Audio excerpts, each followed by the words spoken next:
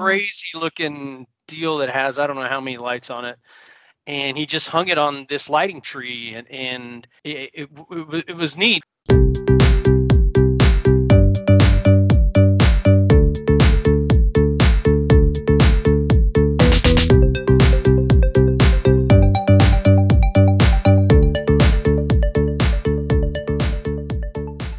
Welcome, everybody, to another episode of the Cloud Whispers. My name is David Broussard. And I am Brian Cheatham on most days. On most days, but not on like Tuesdays and Thursdays, 4:30 to 7, something like that. If I'm doing a migration, I'm a completely different person. So, oh yeah. You know, I'm reminded of an X-Men comic from my childhood in which it was Excalibur, in which they go popping dimensions and they come up to the bad guy's lair, and there's a sign on the door that says, "Abandon hope, all ye who enter here, except Tuesdays and Thursdays, 4:30 to 6." And they walk up, they go, "I wonder what he's doing Tuesdays and Thursdays from 4:30 to 6." Well, Brian, what have you been up to lately? Well, it's been kind of a crazy couple of weeks, like we were talking about. It's been really a crazy couple of weeks, but we had a really cool experience this past weekend. Okay. Because of, what's going on in our world and all that right now. I'm in a cover band, as you know that, and we actually haven't. 8.0. We kind of came up with that name because it's like we're all computer guys and we've been doing this for a long time, and there's so many different members of the band. It's like, hey, this is 8.0 version of this band. But we also do 80s music, right? Yep. So that's kind of our claim to fame, and we do it acoustically. So it's a different type of experience for people. Well, we haven't played since February. Oh wow. We really haven't played together in front of people since February. So we had a couple of rehearsals or whatever, and we had this opportunity to play at Boulevardy Music in the Park. Mm-hmm. And what was unique about this particular experience was that it was truly a concert in the park. We were basically set up in a pavilion, so it wasn't like a big stage or anything like that. I mean, it's kind of our own, stage under a pavilion. But there were 120, 150 people there, I would say. And they were all set up. Yeah, they were all set up on blankets, and they had, just like they were sitting, at a concert. They would, and probably social distanced. Yeah, they were mostly by cohort. Yeah, exactly. But it was really cool because it's different than what we're used to. We usually, we're playing in a bar or something like that, or for a corporate event, and people are just kind of socializing and doing their own thing. I mean, these people were all looking at us and listening to us. Yeah. And it really changes the way that you perform. It changes the way that the passion that the level of passion that you put into it. I mean, I always put passion into everything I do. You know me for a long time. I do. But it just changes that whole dynamic for the band when people are listening to you. So we had that experience this weekend, and it was good. Believe me, I remember I've done acting for most of my life, and when you're on stage in front of people, it's different. It really is different, and it's a lot of fun. I'm so happy that you guys got a chance to go out there and do that. That is really, really cool. And it's a release too. I mean, it's like people play golf, other people play golf, and they play, or they go hunting, or they do whatever. My hobby is music, and I sing for a cover band. That's what I do. So that's awesome, and that's really cool. Yeah, well, see, what I was doing was working as an election judge on election day. It's something I do primary and general election every even year. I've been doing it since 2008, and I did it originally when I moved back to San Antonio because I was curious. With the move to electronic voting, which we had after the 2000 election. So I moved back to San Antonio in 2007 from Houston, and we'd already started doing electronic voting by that point in time. But I as an IT person, I was kind of like, well, how secure is this stuff, right? How does this stuff actually work? What are the process controls around it? Right. And so I started doing this because I was curious. And after doing it once, I was like, man, this was awesome. This was so much fun. I mean, it is a tough job. It is show up at 6 o'clock in the morning. You open the polls and run from 7 to 7. Then, assuming that everybody's done voting at 7, because you stay open as long as if anybody who's in line at 7 gets to vote. And like in the primaries in March this year, we didn't start closing down until almost 9 o'clock. We had an hour and almost 50-minute wait. And then it's about an hour to shut everything down. And then as a judge, me and the other judge, we have to drive the results out to the county seat in Seguin, right?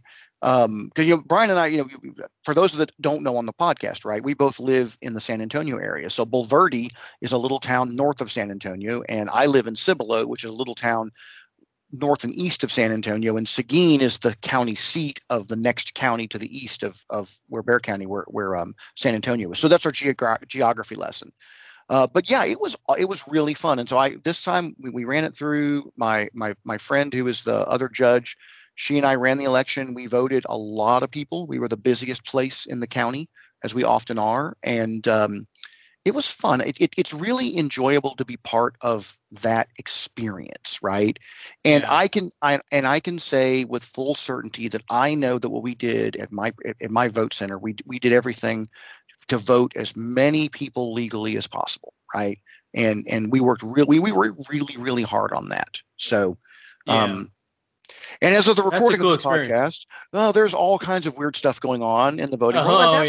And you know what? We're just going to put a pin in that and not talk about it anymore, because this is a safe space. This is a safe zone. A poll-free zone. Yep. So Brian, you had some questions you wanted to ask me about some stuff in Office 365, Microsoft 365. What was it that you wanted to talk about today? Yeah. So as you know, I do a lot of migration work, especially this time of year. I mean, that's when people are acquiring companies and they're spending their last bit of budget for the year and all that. And SharePoint in particular is one of those places where I always say, do you really have that much data in SharePoint? Do you really have that much stuff? And can you please tell me what that stuff is, right? What is the stuff that's in SharePoint? And I even asked the questions too, because I'm lucky enough to know people like yourself that have a SharePoint background. Do you have any taxonomy? Do you have any governance? Can you help identify some of these things? Can we run reporting against it? Some of the new usage stuff that they have, that you can just run in Office 365 is spectacular.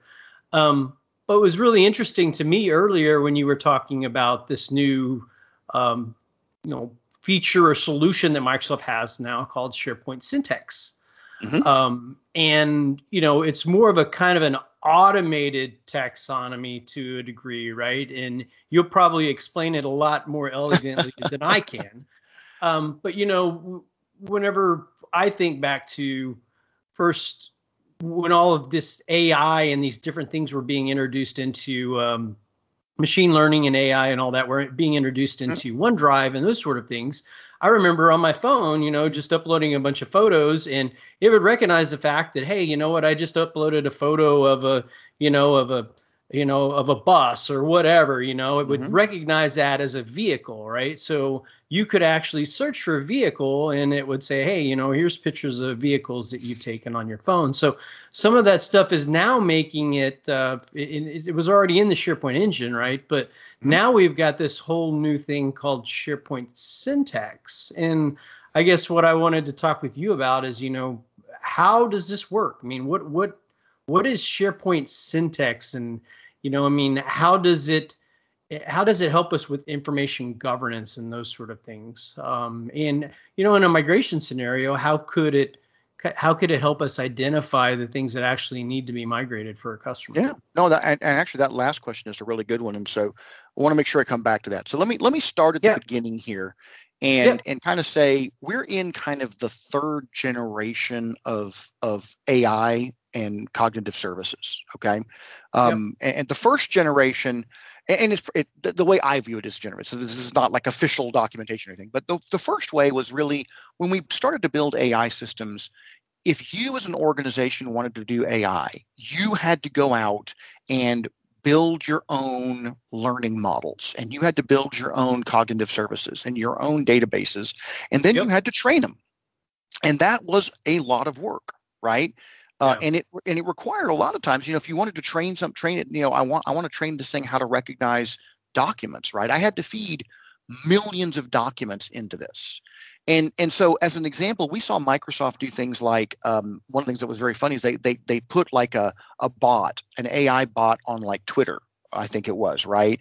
And then they had to shut it down like a day later because it's constantly reading Twitter and stuff like that, and it turned into a foul-mouthed, rabid, insulting everybody, because that's what's on Twitter all the time, right?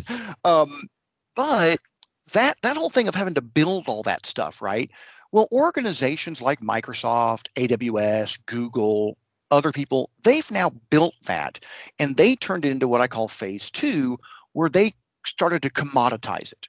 And so years ago, I remember going up to a SharePoint Saturday up in New England one time, and I was up there and I started learning about how you could use the cognitive services that are published inside of Azure, right, to go out and do things like take a picture, like you mentioned.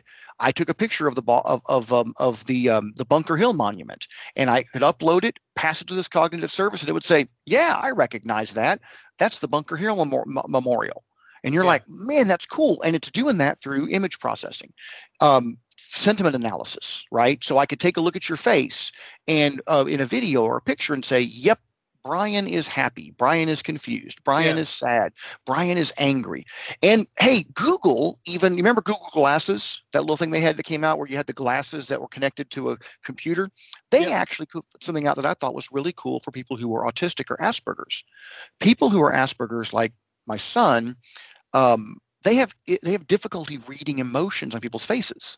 And what they came up with was, what if I put it in the Google Glasses where I could look at somebody and it would take a look at your face and it would go, and then right above your head, it would take that picture, send it off to the cloud, figure out that you're bored, come back and say, put a bored tag over Brian's head. And I would know, oh, I'm boring, Brian. I should stop talking about this, right? And if you think about how helpful that would be to people who have difficulty interpreting emotions from people, that's really cool. So that was kind of the second gen stuff. So if you wanted to do it now, you just hooked into the Azure services or the Google services or the AWS services, and you could send off text, and you could do translations, and you could do all speech to text, all kinds of amazing things. But you had to build it. You had to build them all. Now we're into phase 3. And phase 3 is where we've taken all of that, and now Microsoft and other organizations are starting to bake this into their products to solve specific business problems. Okay. So at its heart, Syntex is the marriage of search inside of Microsoft 365 and cognitive services. And those cognitive services will merge with search to go out and pull in entity information from documents. Now, we can do that already. Search already does that. You're like, I type in marketing and get a bunch of marketing documents back. But what Syntex is doing is saying, hey, I'm going to take all of these documents that have these different words in them, right? I'm going to use AI to say, okay, just because this document has marketing in it, is this really a marketing document? Or is there other information inside of here that makes me think that this is actually, for example, a solution sheet that's published by the marketing about the Mark 8 drone, to use a Contoso example, right? Exactly. Anybody who does Contoso or Microsoft stuff, you should recognize the Mark 8 drone. Anybody who does demos with Microsoft content. You go. So the point is that I can go out and discover, hey, you know what? Not only am I finding the term marketing, I'm finding Mark 8 all over the place. People are sending it in emails. People are IMing it to each other. It's in documents. I've even found SharePoint sites that are called Mark 8 Project Site and a team called the Mark 8 Project. You know what? I think this is a topic. I think this is something that your organization talks about. And what Syntex is next going to do is it's going to go out and start creating a bunch of topics that are inside your organization. So it's going to look at your corpus of all your documents. It's going to infer topics.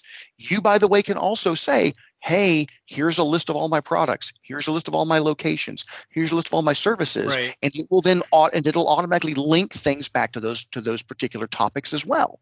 So what's happening now is all of this stuff is being pushed together, and we're getting a way to kind of electronically link it all.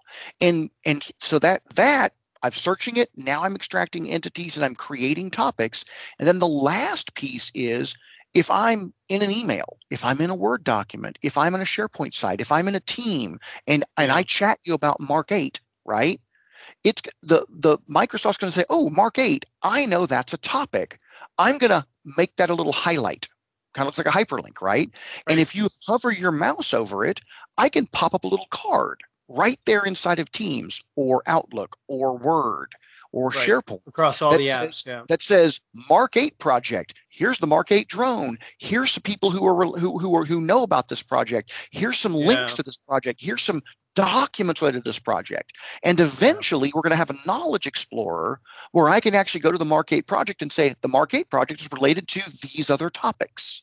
And that knowledge web is all being built, right, by AI. And that's this third wave where I no longer am having to build the solution. Microsoft has identified that knowledge management is the solution. Now, every organization is going to have different topics, different entities, all of that kind of stuff, right? Different content types. But Microsoft has now put all that together so that you don't have to build the entity extraction, entity management stuff. They're doing it for us. And that's why I call this third gen AI, in my opinion. Yeah, okay? Third gen. Yeah, now, so does that, is that now become can that automatically become a label or something, or how does that work? That's the really cool part, right? So let's say that so there's another thing that we can do in here it's also really cool that's part of Syntex, and that is called form recognition. Okay. So there's two ways that I can label things, right? One is naturally the entity extraction will be able to pull out information and tie things together with these topics. But what I can also do is use an AI builder, right? Now, this, by the way, you can go do this yourself, right? You can take the AI builder and do form recognition. These are just Azure services, right? And if you want to write your own software and a front end, you can do all that. Right? Microsoft's done the heavy lifting. What they're doing with Syntex is they're actually dropping that front end into SharePoint so that I can actually just do it in a browser without having to write the front end that says, hey, let me go get 10 invoices, right? And I'm going to pull them up on the screen and I'm going to tell it, this is an invoice because here's the word invoice, but I want you to grab this invoice number and I want you to grab this dollar amount and I want you to grab this company name and I want you to grab this, terms, right?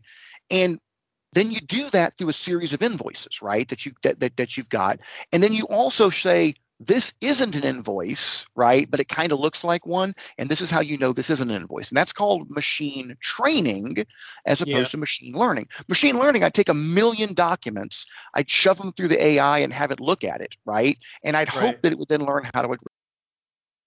This way, I'm going to train it. I'm going to say these are invoices, right? Yeah. And when you're done, when you see one of these appear somewhere in SharePoint, right? Yeah. Somebody uploads it to Teams, puts it in their OneDrive, drops it in the SharePoint library. I want you to grab that document, okay? And I want you to extract this information from it, the number, the date, who it was to, who it was from, all of that kind of stuff, right? And I want you to add that to the metadata of the document, right? Yeah. Now, look, Brian, you and I have been working on SharePoint long enough to know you got to have a lot of metadata if search is going to work well. Okay, yep, search is really powerful, but metadata makes it a lot easier to find what you're looking for. The problem is people don't want to put any metadata in, do they? Nope. Right? They're just like, you can't make me. I'll put 5 pieces of information in the file name, right? It'll be client name dash project name dash type of document dash version number, right? Yeah. In the file name, but you want me to add those as tags to the document? We'll never do it. You also can find, Brian, I bet you're like me, if I opened up your OneDrive, you've got folders inside of folders inside of folders to organize everything, right? Yeah, that's our file system, right? Well, that's useful, but that also means that we'll drop it 6 levels deep in a folder structure, but we won't add those pieces of information as metadata. Well, what Syntex is going to let us do, and we've tried, by the way, we've tried defaulting metadata, we've tried extracting it from the file names, all kinds of stuff like that, and it never seems to work. What Syntex is going to hopefully let us do is to extract that information, right, from the majority of our documents, okay, and start to find out what the heck these documents are. Yeah. Now, you mentioned migrations, right? Yep. So this is a really important aspect too. Now, sometimes those migrations are Office 365 to Office 365. Yep. Sometimes they are on-premise SharePoint to the cloud, right? And sometimes they're files from file shares out to the cloud. Well, here's the really powerful part of SharePoint Syntex. In the end, the driver that lets the engine work and do the AI extraction and everything is the Microsoft engine. And that means if Microsoft can crawl the content, right, and open it up and look at it, then Microsoft will be able to actually use the AI against it. And that means if it's another Office 365 site, yeah, if we can figure out a way to get that data over, great. If it's an on-premise SharePoint site, we can set up a hybrid search connector, right? And you can also get connectors that Microsoft is creating to look at things like ServiceNow, Salesforce, right? Workday, SharePoint Online, and hey, file systems as well. If I can crawl that file system with that SharePoint 2016 or later hybrid farm, I should be able to use Syntex to be able to go out and look at my SAN, all 10 terabytes of it, right? And be able to give you an idea of what the heck is that content out there, right? Which goes back to that whole thing of, do you need to migrate all 10 terabytes? How much of this is actually duplicate? How much of this is obsolete, right? What I call rot, it's rot, R-O-T, redundant, obsolete, and trivial, right? And there is no tool out there that does rot analysis for us. That's a manual process. But hey, what if we could take some of these tools like Syntex, like these cognitive services, and start doing some of that rot analysis and helping people stay organized? And that gets down into this whole information governance aspect. Yeah, no, that's spectacular. And then how is that, do you have to purchase that as an additional license, or does it come with your SharePoint license? Come on. This is Microsoft. You know that you get it for free, right? No. No, actually, it is an add-on license. And so with Office 365, you can go into your billing center inside of the admin center, and it is $5 per user per month. Okay. But there's some caveats to that. Who needs to have a Syntex license? Okay. The people whom you want going to the content center, going to the topic cards, seeing the topic cards, are the ones that need to have Syntex licenses.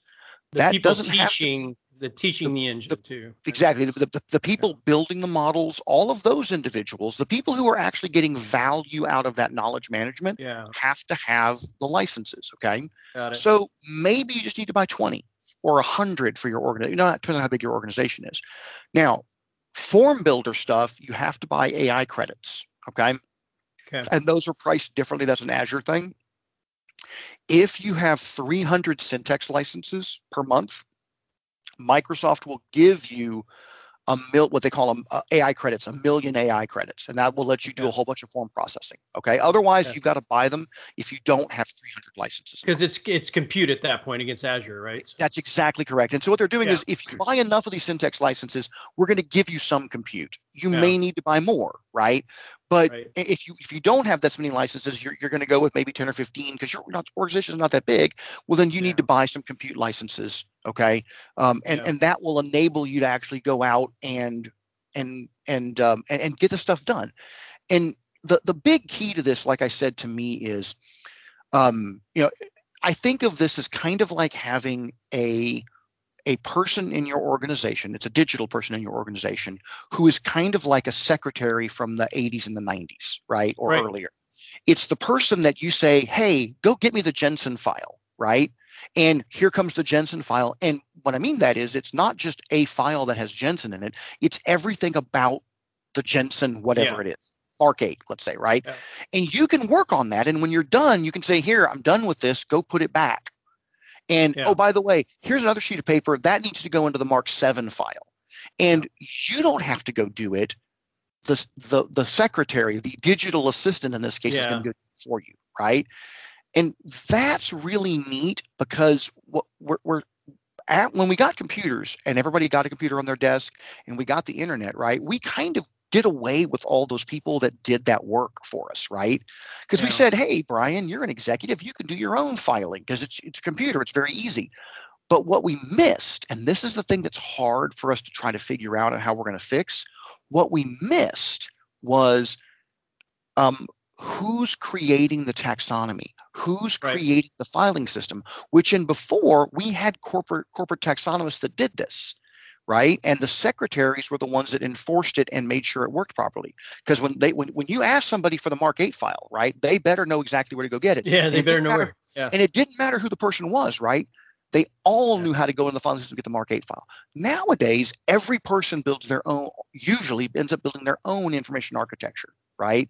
Yeah. And if I had to go, we all have our own way that we create folders and store information, and create a team or concept of how we create that team and structure it, So, I mean, yeah.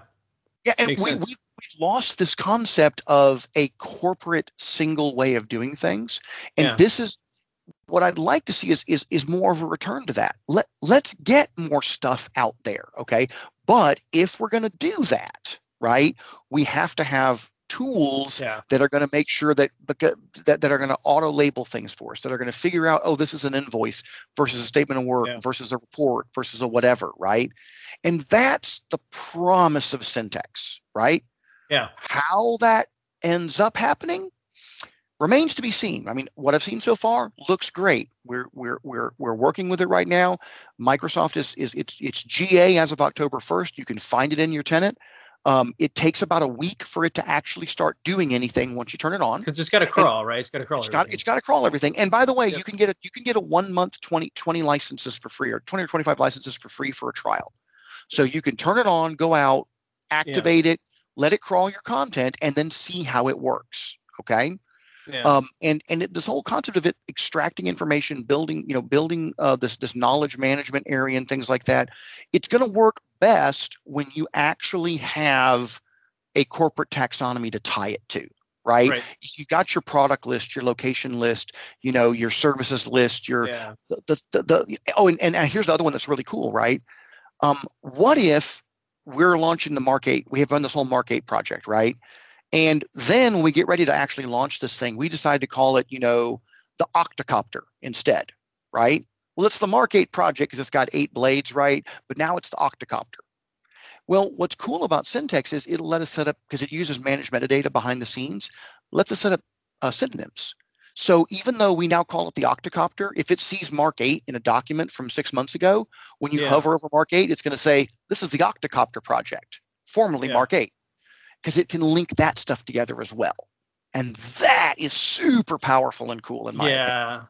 Well, and we could probably come up with an entire podcast of the possibilities of automation and all the other things behind the scenes with Power Platform and everything once you have this stuff set up, right? I mean, well, and you're going to be able to use this to put retention tags and sensitivity labels, and it'll kick off Power Automate flows and all kinds of things that I can do as a result of this search and cognitive services, which I think is awesome. Yeah, so it's kind of like taking DLP to a whole different level, right? I mean, rather than just looking at a syntax or whatever, we're looking at all sorts of things related to document. Yeah. Well, and you actually have that today in your DLP engines, okay? You have to have an E5 license to do this, right? But you can make what are called trainable classifiers. Trainable classifiers are doing very similar things to what the form recognizer is doing. It's looking for resumes. It's looking for targeted threats. It's looking for sexual harassment, right? Or foul language. And you can build your own trainable classifiers, and then you can use those in your DLP engine. Okay. And so there's a whole other podcast talking about that, because absolutely. The fact that we can extend DLP down to the Windows box now and stuff like that is really cool as well. Yeah, and it's actually gotten so much better. I remember where it was like 2 years ago, and how quickly it works now, and it's pretty amazing stuff. It actually is amazing stuff. I'm really very pleased with all that stuff. So we'll talk about DLP. We'll revisit that topic because we've talked about it in the past. But if you went back and listened to our old, we went back and listened to our old stuff, things have changed, right? And Microsoft is changing constantly. Absolutely. Well, thank you so much, David. Very, very informative. Oh, hey, Brian, anything for you? I'm gonna go turn it on in my tenant. And that's not a bad idea. The thing that's across my forehead right now does not say bored. All right, I'm not bored. Well, Brian, it has come to that time in our podcast. You know what time I'm talking about, right? Yeah, the time that I forget what we're supposed to be talking about at the end of the podcast. This is why I have it written down. Okay. Yeah. This is because I'd forget too. Okay. Because you expect me to remember. I'm like as ADD as you can possibly imagine. But it is time, my friend, for one last thing. Yes. See, I should get like some cool music that goes dun dun dun right there, right? Well, in this case, Star Wars music, right? We should have some. Star Wars. Yeah, that's right. Anyway, so Star Wars music. So what are we talking about in our one last thing today? So you already teased it, Star Wars. Yeah, no, I did. It's the Mandalorian, the series. Mandalorian. Second season is upon us, and we've watched the first episode. We haven't quite gotten to the second episode yet. I think actually we're watching it tonight. But man, we are hooked. Episode 3 we are absolutely hooked. I know. Yeah. Right. So we'll probably do 2 nights in a row, maybe. Mandalorian. So trying not to give too many spoilers away, right? Because I don't. All right. Yeah. And I will not spoil it for me. I definitely do not want to spoil episode 2 for you. But after you watch that, I am going to expect a text message from you, Brian, with your thoughts on what you saw in episode 2 of The Mandalorian. Now, what I will say is, since you've seen episode 1, and by now I'm assuming everybody is going to have seen episode 1. If you haven't, go out and watch episode 1. Yeah. Right? The basic concept is Mando goes back to Tatooine. And he's looking for Mandalorians, and somebody says, "I know where there's a Mandalorian. It's out in this place called Mos Karga or some Mos Krieger, whatever the heck the place is, some Moss name." And he goes there and he meets this guy who's their marshal, their sheriff, right? And he comes walking in, and it's Boba frickin' Fett, and you're like, "Oh my gosh, it's Boba Fett!" And then he sits down and he takes his helmet off, and you're like, That's not the way. That's the guy from Justified. Exactly. I wasn't doing that, but because I haven't seen Justified. But yeah, I was like, what the? And what's great is he puts them down, and you know it's Boba Fett, even with the colors, because there's the dent in the helmet that you saw from all the previous episodes. You're like, yeah, that's Boba frickin' Fett. And then he takes off his helmet, and you're like, that ain't Boba Fett. It's not a Mandalorian. They can't take their helmet off. They're not supposed to take their helmet off. But we know Boba Fett was a clone of Jango Fett, and we know what Jango Fett looked like, right? Yeah. So, but did you notice at the very end of the episode, right? The guy on the ridge. Oh yeah, no, that was powerful. Now, and once again, try not to spoil here. Okay, try not to spoil here. Because I want people to get that, but yeah, when you watch, if you haven't watched the episode yet, when you get to the end, there's a guy on the ridge who turns back to the camera, and you're gonna go, "Hey, yeah, look it up on IMDb. You'll find out who he is, and you'll go, oh." And my wife told me, my wife is like a super duper duper Star Wars fan, that we're going to get not only an Obi-Wan Kenobi spinoff, but we are supposed to be getting a Boba Fett spinoff. Oh, they're gonna, And I'm like, that is awesome. They've really done some cool stuff with it. When I first heard about Disney, buying Star Wars franchise and all that, I was just like, I don't know. And now that I've seen this whole thing, I'm just like, this is amazing. You guys are a bunch of geniuses. I mean, this is awesome. And then we got The Force Awakens, and we were kind of like, hey, that's really cool. It's exactly like A New Hope, but it's really cool. And then we got Rogue One, and we're like, oh my gosh. And then we got The Last Jedi. Yeah, I know. Yeah. And we don't talk about The Last Jedi. Because that's just going to make me mad. Yeah. It was kind of a disappointment, but and actually, I actually rather enjoyed Solo. I actually thought Solo was a good one. Solo was good. It didn't do very well in the box office because of The Last Jedi, but it turned out it wasn't that bad a movie. And then we get The Rise of Skywalker, which was just you know what that was? That was like the flaming bag on your doorstep on Halloween. Right? And you go, oh my gosh, it's on fire. I better step on it. yeah, you know what it is. They tried hard, but oh my gosh. Yeah. What I really like about what they're doing with this stuff too is at the end of Mandalorian, when they're showing credits and everything, they're showing all the conceptual drawings and everything. Oh yes, the storyboards. It's so freaking cool, man. You're just like, oh wow. I mean, these people are like, it's just amazing, and you know how quickly they probably drew that stuff up. But I mean, it's the storyboard of the entire thing, and it even looks like the actors. The acting is well done, and the costuming is. I mean, the production values of it are spot on. And look, Jon Favreau is an incredible producer, and David Filoni, who did the Clone Wars and Rebels, right, is also closely involved in this. And I'm like, you know what, Disney, if you never made another Star Wars movie and just allowed Filoni and Favreau and people like them to make these series like this, then Star Wars would just be amazing. My son was glued to the Clone Wars stuff and all that. I mean, he watched every one. I think he binge watched that stuff in a week's time. It was crazy. And Rebels is just as good. I mean, they really they are. I'll tell you, look, my favorite character probably in the entire Star Wars universe is Anakin Skywalker / Darth Vader. Okay. Yeah. He's just the 6 movies that make up the Star Wars saga, and I'm not even going to talk about the new trilogy, but the 6 movies that make up the Star Wars saga are about Anakin Skywalker's fall and eventual redemption, and it is a beautiful story of fall and redemption. Right. My second favorite character in the entire Star Wars universe is Ahsoka Tano. Really? Oh yeah, she is. Snips is Anakin's nickname for her in the Clone Wars. Yeah. She is just absolutely amazing, right? Yeah. She's a Padawan. She's snarky. She's funny. She's competent. She's got depth.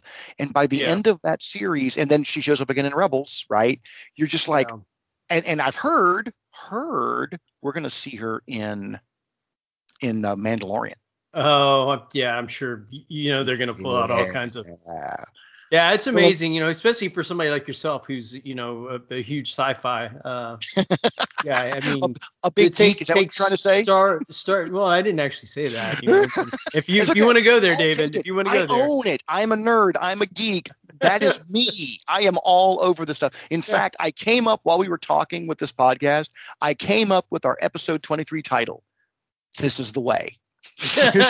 all of our episodes have got a funny title, right? I try to make it applicable. We had the whole we're legal to drink when our 21st episode and stuff like that. This episode is This is the way. I might say this is the Syntex way, right? This is the Syntex way. Just to make it kind of fun. But I try to, I own my nerddom and my geekdom and all that kind of stuff. Your geekdom. I love it. I love it. Yeah, man. I'm much the same. I think my only the only thing that makes me a little bit cool is I'm a singer in a band, and there be people that tell you that, but just makes you a different kind of nerd. Okay. Yeah, it just makes me a different kind of nerd. Your nerd Venn diagram overlaps my nerd Venn diagram in certain areas, but we've got whole areas that the other person look at. Yeah. Oh my! You spent how much on a microphone? And you're exactly. Like, you bought how many board games during the pandemic?